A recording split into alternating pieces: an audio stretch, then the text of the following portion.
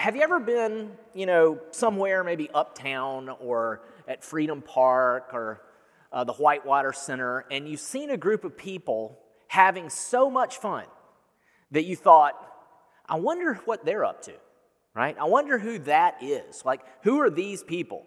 And you want to know more, right, about their relationships and kind of what's brought them together or why they're here today. Whether it's maybe a group of guys doing an F3 workout at 5 in the morning, or it's a group of bridesmaids doing a bar crawl uptown, or it's a group of best friends doing a tailgate. There's something about how much fun they're having that's captivating and that creates in you a confused longing to know, what have they got?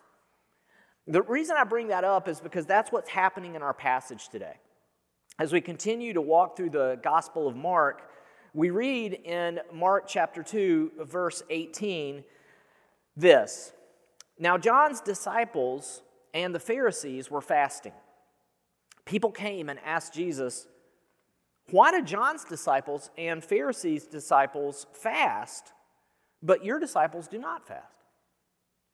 Now, to understand the context of this question, we need to know a little bit more about John the Baptist and the Pharisees.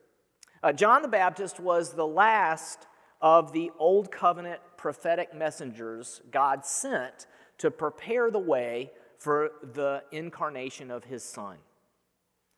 You may recall from our first sermon in this series that Mark describes John this way in Mark 1:6. John wore a camel hair garment with a leather belt around his waist and ate locusts and wild honey. John was a prophet who lived a monastic life in the wilderness outside of Jerusalem. And his spiritual fervor caused people who wanted to experience spiritual renewal to go out to him for instruction. And when they did, he gave them a particular message. And this was the message that he proclaimed, Mark 1:7 and 8. He proclaimed, one who is more powerful than I is coming after me. I am not worthy to stoop down and untie the strap of his sandals. I baptize you with water, but he will baptize you with the Holy Spirit. What John was explaining is, hey, God sent me to make you aware of how much you need the person who's coming after me.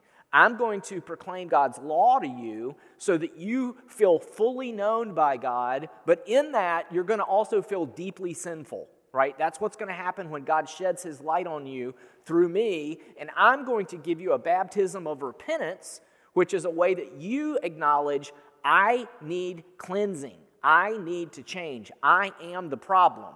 But the one coming after me is going to do something even more amazing than that, and that is, he's actually going to change you. I'm going to make you aware of the fact that you need to be changed. He's actually going to change you. That person was described by John the next day, after saying this to a couple of his disciples. In John 1:35 and 37, it says, the next day, John was standing with two of his disciples. When he saw Jesus passing by, he said, look, the Lamb of God. And the two disciples heard him say this and followed Jesus.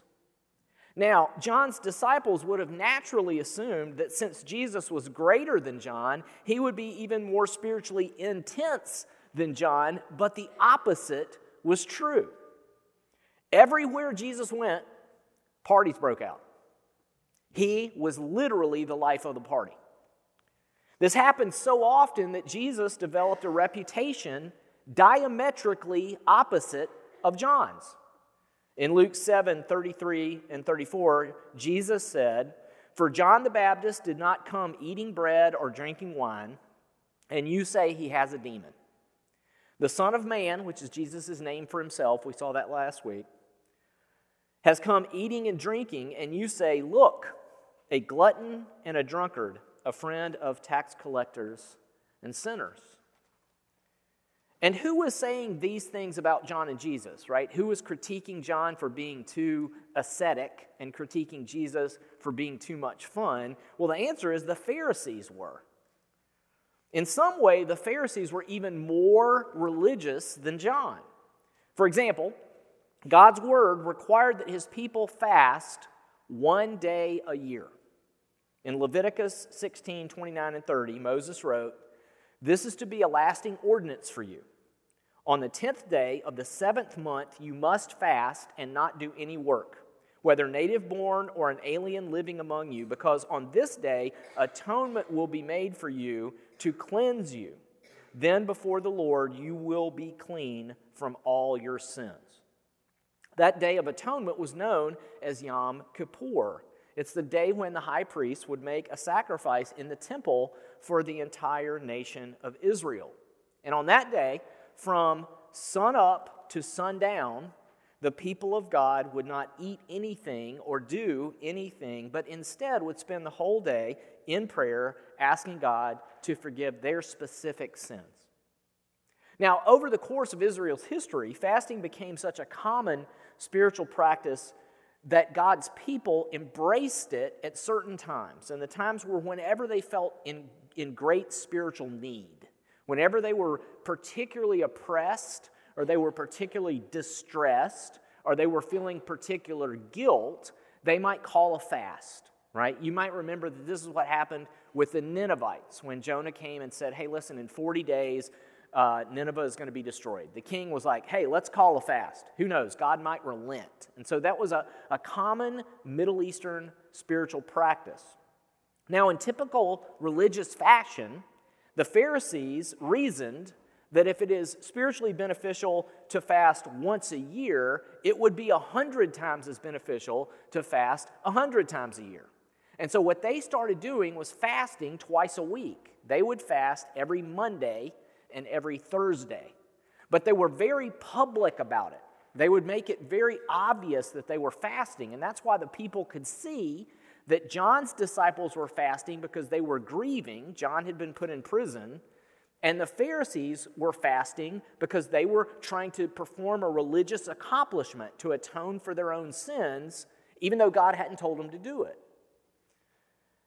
But Jesus' disciples didn't fast at all, which kind of begs the question that we're looking at today. Look again at verse 18. Now, John's disciples and the Pharisees were fasting. People came and asked Jesus, "Why do John's disciples and the Pharisees' disciples fast, but your disciples do not fast?" Which brings us to the incredible answer that Jesus gives them. Verse 19, Jesus says, "The wedding guests cannot fast while the groom is with them, can they?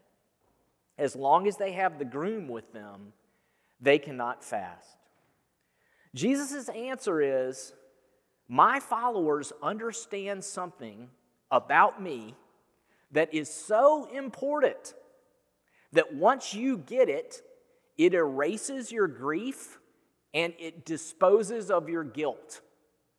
When you're with me, when you understand who I am, it expels your ability to fast. You can't do it anymore because the party has come to town. So who is it, right, that Jesus is explaining he is? What Jesus is saying is, I'm the groom. Now, any Israelite would understand exactly what Jesus was claiming about himself. Because 800 years before Jesus was born, God had made a very important promise to his people just prior to them being sent into exile through the prophet Isaiah. In Isaiah 62, 1 through 5, we read, God said, "I will not keep silent because of Zion. I will not keep still because of Jerusalem, until her righteousness shines like a bright light and her salvation like a flaming torch. Nations will see your righteousness and all kings your glory, and you will be given a new name that the Lord's mouth will announce. You will be a glorious crown in the Lord's hand and a royal diadem in the palm of your God's hand. You will no longer be called deserted, and your land will no longer be called desolate. Instead, you will be called, my delight is in her, and your land married. For the Lord delights in you, and your land will be married. As a young man marries a young woman, so your sons will marry you. As a groom rejoices over his bride, so your God will rejoice over you. What Jesus was explaining to the questioners was, the groom has shown up. The groom is here. And because that's true, those who recognize that in me God has come to marry himself to his people can't fast or mourn, because they realize that something completely new has finally broken into this world, and from this day forward, everything will be different for them. Jesus puts it this way in verse 21, "No one sews a patch of unshrunk cloth on an old garment. Otherwise, the new patch pulls away from the old cloth, and a worse tear is made. And no one puts new wine into old wineskins. Otherwise, the wine will burst the skins, and the wine is lost as well as the skins. No new wine is put into fresh wineskins." This statement, too, would have brought an important Hebrew prophecy to mind, made through Jeremiah. In Jeremiah 31, 10 through 13, we read, "Nations, hear the word of the Lord, and tell it among the far-off coasts and islands. Say, the one who scattered Israel will gather him. He will watch over him as a shepherd guards his flock. For the Lord has ransomed Jacob and redeemed him from the power of one stronger than he. They will come out and shout for joy on the heights of Zion. They will be radiant with joy because of the Lord's goodness, because of the grain, the new wine, the fresh oil, and because of the young of the flocks and herds. Their life will be like an irrigated garden, and they will no longer grow weak from hunger. Then the young women will rejoice with dancing, while the young and old men rejoice together. I will turn their mourning into joy, give them consolation, and bring happiness out of grief." Theologians call this the new covenant promises of God. Covenant isn't a word that we use much except when we're doing a baptism or a wedding, right? We'll talk about the covenant of marriage. And that's why it's very appropriate for us to include this quote on the front of your bulletin from Tim and Kathy Keller's book, The Meaning of Marriage, where they say this: "When over the years someone has seen you at your worst and knows you with all your strengths and flaws, yet commits him or herself to you wholly, it is a consummate experience. To be loved but not known is comforting but superficial. To be known and not loved is our greatest fear. But to be fully known and truly loved is, well, a lot like being loved by God. It is what we need more than anything. It liberates us from pretense, humbles us out of our self-righteousness, and fortifies us for any difficulty life can throw at us." What Jesus was doing then, it's explaining that he can do that now too, right? What he was doing for them, he can do for us. If we'll just say, "I do," to his offer to marry us to God by agreeing to let the truth of his Holy Spirit humble us out of pretense and self-righteousness, so that we can be in a position where we're able to receive his unconditional affection, his grace. So what does that experience feel like? Well, it can make you uncomfortable because it's transforming. Look again at what Jesus said in verse 21. "No one sews a patch of unshrunk cloth on an old garment. Otherwise, the new patch pulls away from the old cloth, and a worse tear is made. And no one puts new wine into old wineskins. Otherwise, the wine will burst the skins, and the wine is lost as well as the skins. No, new wine is put into fresh wineskins." You see, unshrunk cloth shrunk when it got washed. Wine expanded after it had been poured into wineskins. It continued to ferment. But both changed. And the change put pressure on the old. such that the old could no longer hold.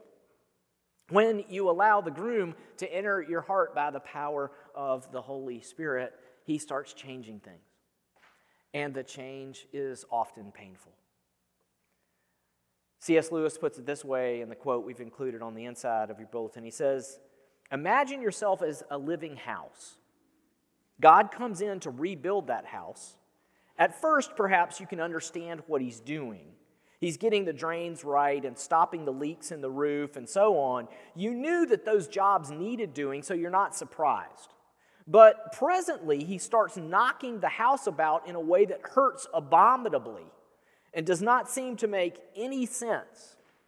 What on earth is he up to? The explanation is that he's building quite a different house from the one you thought of, throwing in a new wing here, putting on an extra floor there, running up towers, making courtyards. You thought you were being made into a decent little cottage, but he is building a palace. He intends to come and live in it himself."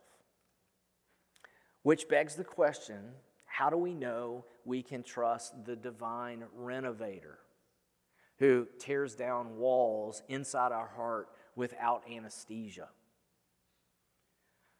Well, because of what he was willing to suffer himself in order to make us a fit dwelling for his Spirit. Ephesians 5:25 and 27 says, "Husbands, love your wives just as Christ loved the church and gave himself for her to make her holy, cleansing her with the washing of water by the word. He did this to present the church to himself in splendor, without spot or wrinkle or anything like that, but holy and blameless." You see, in the incarnation, the eternal Son of God shrunk himself down, and he clothed himself in the garment of human flesh, so that on the cross he could bear the wages of our sin, which is death, and allow his flesh to be pierced for our transgressions, and his blood could be shed to become the new wine of the covenant, which is given to you for the remission of your sins. And that Son of God says, "Drink of it, each of you. This is why I came.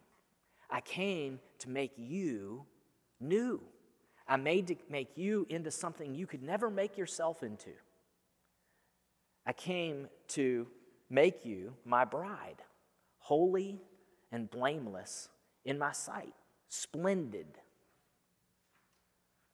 Which brings us then to an invitation. And the invitation is, will we join him in this journey? Will we say "I do" to his desire to move into our hearts and to transform us from a cottage of capitalistic contentment into a palace of the living God? If we will, then we will begin to become a pilgrim. We will begin to move. Hebrews 11 puts it this way. It says, this is what this feels like. All of these people died in the faith, although they had not received the things that were promised. But they saw them from a distance, greeted them, and confessed that they were foreigners and temporary residents on the earth. Now, those who say such things make it clear that they are seeking a homeland. If they were thinking about where they came from, they would have had opportunity to return, but now they desire a better place, a heavenly one. Therefore, God is not ashamed to be called their God, for he has prepared a city for them. Which brings us to the time we're in now. Look again at verse 20. Jesus said, "The time will come when the groom will be taken away from them, and then they will fast on that day." Between now, when we have encountered the groom, and what the Bible calls the wedding feast of the Lamb, when we actually get to see him again in his resurrected glory and experience firsthand the unconditional love of God that cleanses us from all sins, between now and then, we suffer.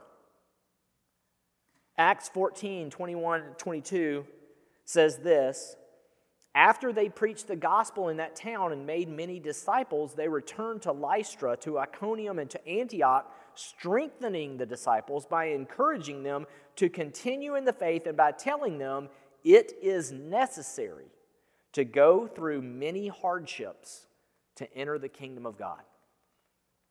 You need to understand, Flannery O'Connor puts it this way, the human heart vigorously resists grace because grace changes us and the change is painful.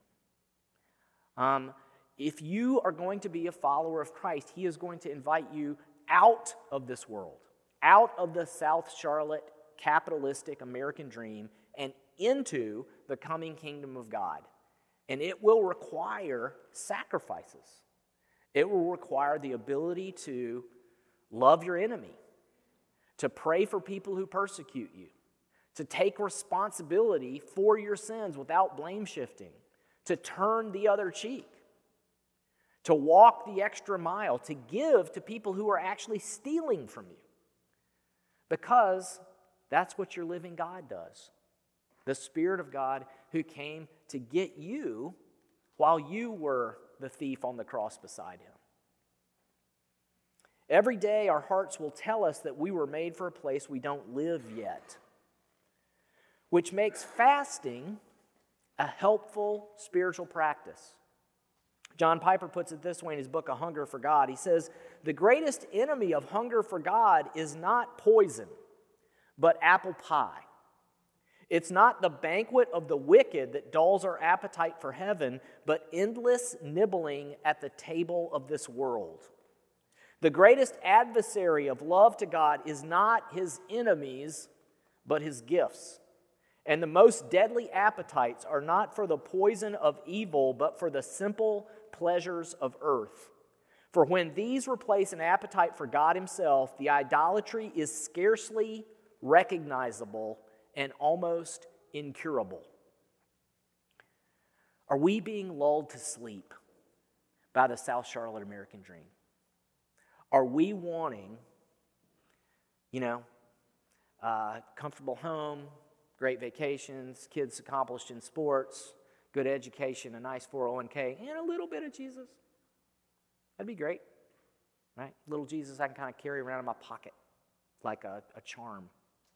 Or do you want more? Do you want the power of the resurrection?